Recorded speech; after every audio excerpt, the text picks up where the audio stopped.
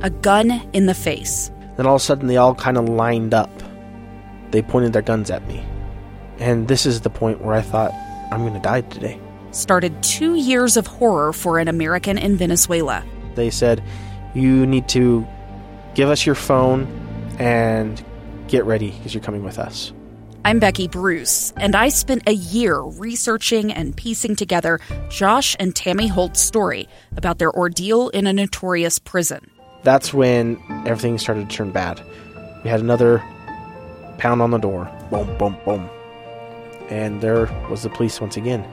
You can binge all of the episodes of Hope in Darkness on KSLpodcasts.com or wherever you get your podcasts.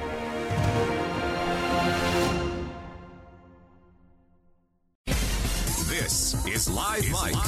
Check 1, 2. With Lee Lunsberry. From Utah's Capitol Hill to your schools, taxes, and all the breaking news. Hear it on Live Mike with Lee Lunsberry on KSL News Radio. Hey, welcome to this Friday episode of Live Mike. We've made it. What is it? Episode number, let me click and clack over here. 292. That's pretty good. It's Saturday Eve. We made it. Listen, on the program today, we're going to cover a lot of ground. And we're going to kick off by looking at a number of the bits of legislation that you have heard covered not only on this program, but on other shows and elsewhere that really are going to have a big impact, potentially, on your life and the way that life is lived here in the state of Utah. There's a big stack of bills that have earned all the requisite votes from the House and the Senate and the committees, and it is now the case, in many instances, that they are on to the governor's desk. We're going to look at some of that. Also, during the program, we're going to have an opportunity to speak with both the president of the Utah Senate, President Stuart Adams, as well as House Speaker Brad Wilson. We're going to get a quick look at how things are going for them on this, the last day of the Utah General Session of the Utah legislature. We'll see what has their attention captured, what they're hoping for, what they're predicting, and anything else they care to share with us. Also, we're going to spend some time talking guns. At 1 o'clock, we'll be speaking with former Utah Representative Kurt Oda. You remember Curtis Oda? He's going to talk to us a bit about this permitless carry bill and some of the things that we have yet to cover but are important that you know when it comes to, the way guns will be carried in this state come May 5th. And then later in the program, we're going to talk about mask etiquette. Yeah, mask etiquette. I found myself out either jogging or hiking, and oftentimes I do so without a mask. If I'm not, like in a crowd, I'm not wearing a mask outside when the wind is blowing and there's plenty of distance between me and someone else. So sometimes, though, in that instance, in those situations, as I cross paths with folks on the trail, instead of making a wide berth, I'll get some guffaws and some looks, and sometimes some not so friendly comments. We'll get into that later on in the program. I'll also ask for your input, what your experience has been, as you have, understandably had to navigate some of these kind of new situations, and how have we been able to establish the new etiquette of the day? Plus, a big announcement coming towards the end of the program. So plenty of cover on the show today. Be sure to stick around for that announcement. We'll make it at the end of the program, 2:50. Be sure to tune in then. Excuse me. Got something stuck in my throat. In the meantime, let's get to it, looking at some of these pieces of legislation that are now on to the governor's desk. The first one is Senate Bill 127. You remember Paris Hilton came to town? Yeah, she testified before a committee, and the piece of legislation that she was supporting would enact more regulations on the state's quote-unquote troubled teen centers, and the bill would set new rules for that industry for the first time in some 15 years. If you remember, the coverage was pretty extensive when young Miss Paris Hilton came to town and testified before that committee supporting the legislation introduced by Senator Mike McKell. Interesting stuff, and it is on to the governor's desk. Another one we were going to discuss just yesterday, and this one has to do with voters affiliated with a political party. It prevents those voters from switching party affiliation in the months before primary elections. If you remember during the primary season in the election of our governor, there were some tens of thousands of newly registered Republicans. And there are some who point to that and claim that the system was gamed, that there were those who wanted to see a certain candidate do well, and the theory was that many of those newly registered Republicans were former Democrats. I think as further study and further analysis of that has concluded, we have learned that for the most part that there were fewer Democrats switching parties than there were simply unaffiliated voters who had for the first time registered as Republicans. With that said, though, it is the case that there were many Democrats who did, in these few moments before the primary election, the Republican primary, voting for the gubernatorial candidate on the Republican side, Democrats who did switch parties. Many folks will try to discount that reality, but I am aware personally of many of them. I'll admit I have a handful of friends who did exactly this. They're those types of friends that when we are breaking bread together, politics as a conversation doesn't come up. We're more chatting about, what'd you do in the great out of doors, or what'd you see last on Netflix? Not so much politics. But anyway, I bring that up only to say that, yes, in fact, that tactic has been employed. And Representative Tusher out of South Jordan is behind this legislation. What it would do is it would prevent voters from switching party affiliation in the 3 months before the primary elections. Here is the representative presenting the bill on Utah's Capitol Hill. This bill is set out to ensure that our primary elections have integrity and that we avoid gamesmanship. And I've worked really hard with the interest groups to try to tailor this bill down as much as possible to ensure that we prevent this types of gamesmanship, but we allow those who want to change their affiliation for legitimate reasons the opportunity to do that. Now, I did the best I could explaining things, but who better to explain it than the legislator behind it? So here, let's go through the explanation once more. Representative Tusher explaining this on the floor of Utah's Capitol Hill. From April to the primary. So in those even-numbered years when we have partisan elections, if you are registered within a party, you can't change to a different party during that period right before the primary. Why April? Well, initially the bill had January as the date. Again, we worked with everyone to figure out when is the time that makes the most amount of sense, and this seemed to be it. It was after the filing period, so everyone knew who the candidates were. It's after the precinct caucuses, so everyone can participate in those processes, but it's before those county conventions and state conventions, where you might start to see a little bit more of the gamesmanship going on. One last comment here from the representative as he explains how the bill would work. We've tailored this bill to only apply to those who are registered in a party. The initial bill applied to everyone. With this new bill, it does not apply to unaffiliated voters or to new voters. Those voters can change and affiliate, register up to the same day as the primary and still vote in the election. But if you are registered in a different party and you want to switch to a party, those changes wouldn't go into effect until after the primary. I'm a little bit torn on this, and I'm probably late to the debate right now because, well, it's been passed and is now on its way to the governor's desk for signature. But two little details I'd point out before we go to break. Co-sponsor of the bill on the Senate side, Kurt Bramble of Provo, a Republican, he noted that over 79,000 Utahns switched their party affiliation to vote in the 2020 Republican primary. Now, he said switched. That could mean a few things. It could be, someone who had, identified themselves as independent, switching to then be a part of the Republican Party, or in those instances that I, was able to witness firsthand, or at least hear from individuals who had employed this tactic of switching parties from Democrat to Republican to influence the Republican primary. That was certainly really happening. Absolutely. And then this last note comes from Senator Derek Kitchen. Remember, we spoke to him a few days ago about donating blood.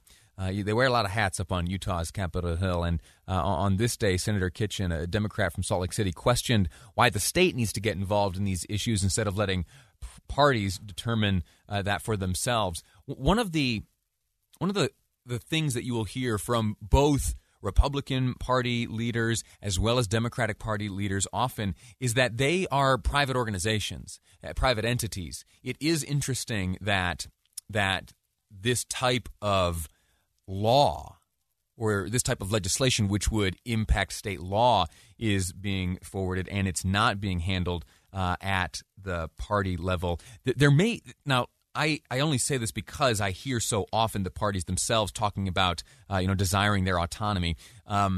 There may be some sort of like statutory prohibition on this, and it requires legislative action. I don't know, but the spirit of it does make me want to dig in and learn a bit more. But as I said, I may be late to the game because it's on to the governor's desk next. We're going to take a quick break, and I have the list continues of bills that are now onto the governor's desk, and that doesn't mean that they are law quite yet. There is still the bill to change the process for renaming Dixie State University. There's that bill that we discussed regarding mugshots. Plus, shared medical costs, the responsibility of biological fathers to their unborn children. We're going to get into that next. And if you have strong feelings about any of this, if you'd like to communicate those feelings to the governor as he makes up his mind, I'll share with you exactly how to do so next on Live Mike. I'm Lee Lonsberry, and this is KSL News Radio. Hey-o, welcome back. 12:51 is the time here in the KSL newsroom. We're continuing our look at those bits of legislation that are still alive, that have been passed by the House and the Senate, here on Utah's Capitol Hill, that is, along with the various relevant committees.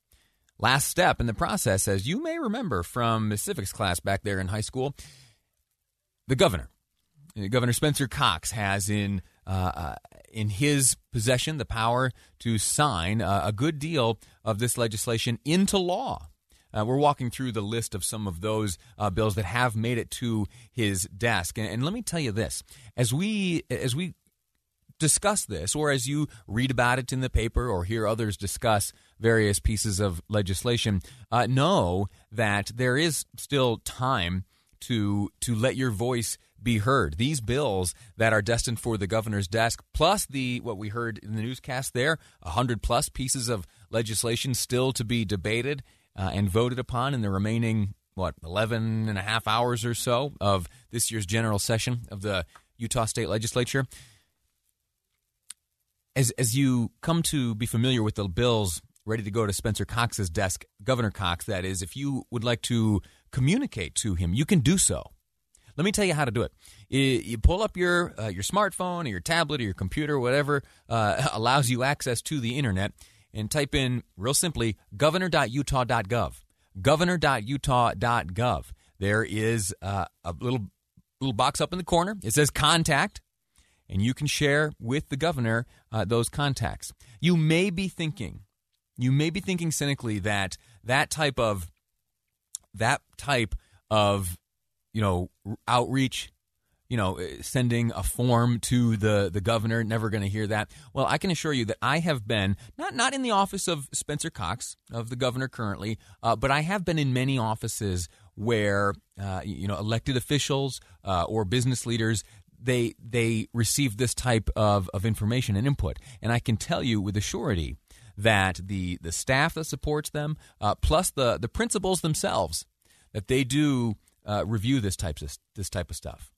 And if enough people communicate in the same way, well, that sometimes can influence the decisions made by those individuals.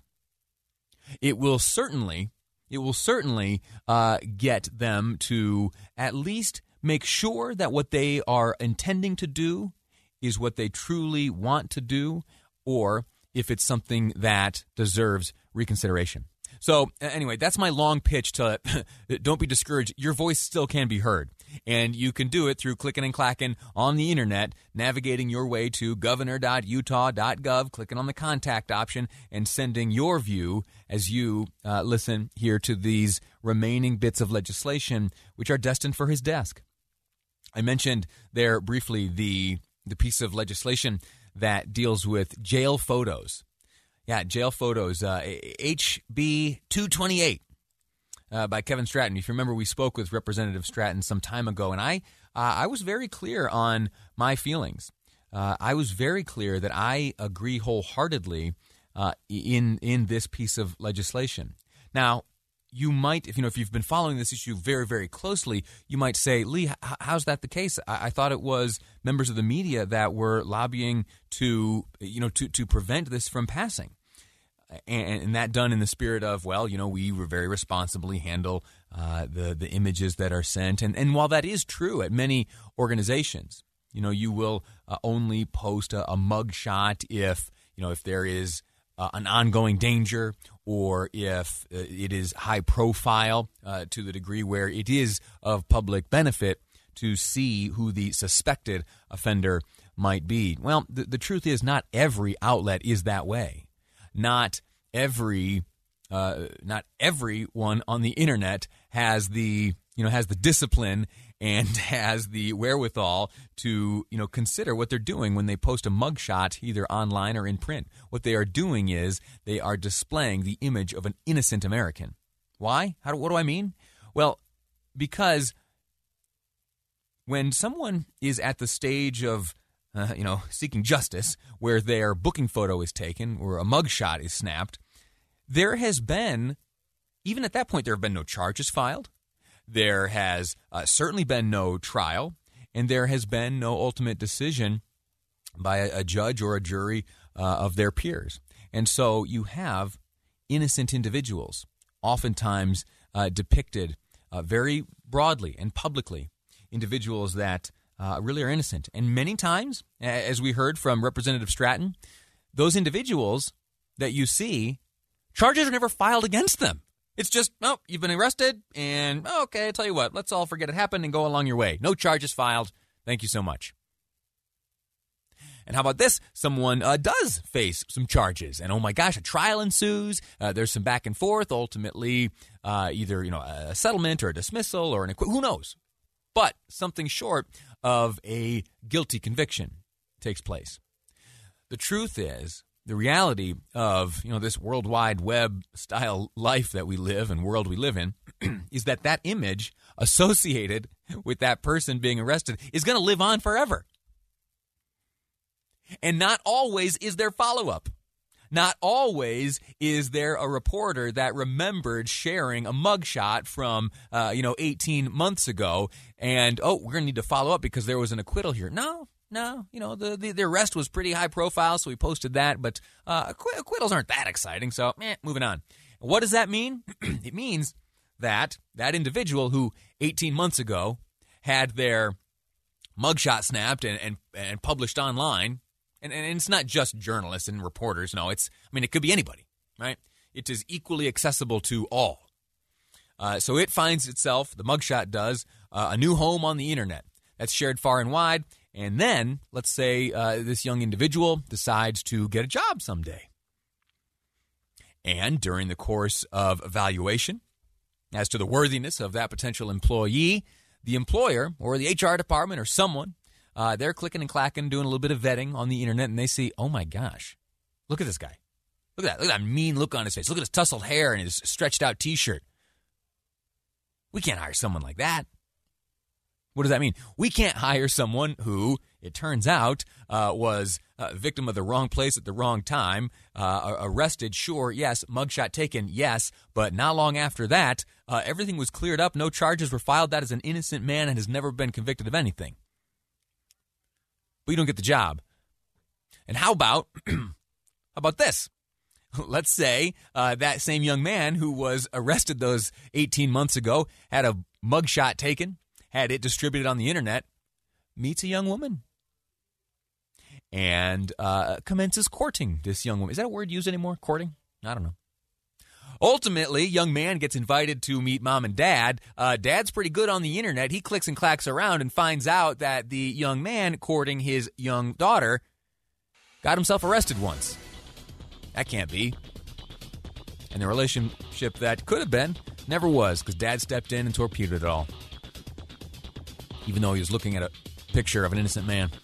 That's onto the governor's desk. All right, quick break. We're going to return and speak with an old friend of mine, Kurt Oda, former Utah representative. We're talking about Utah's permitless carry and what comes next. That's all ahead on Live Mike. I'm Dave Cawley, investigative journalist and host of the podcast Cold. In October of 1985, a woman named Cherie Warren left work at a busy Salt Lake City office to meet her estranged husband at a downtown auto dealership. She never made it home. Cherie's car surfaced weeks later in Las Vegas. In the parking lot of a hotel casino. No one knows how it got there. Strange. It was strange. Both Cherie's estranged husband and her boyfriend raised suspicion for investigators. I kind of thought that he might have done something. But no arrests were ever made. In Cold Season 3, we dig into double lives, make new connections in the case, and examine the difficulty raised by reasonable doubt. We want answers just as much as anyone else. They have creeps like that now too, so nothing's changed. That's the new Cold Season 3, The Search for Cherie, now available anywhere you get your podcasts.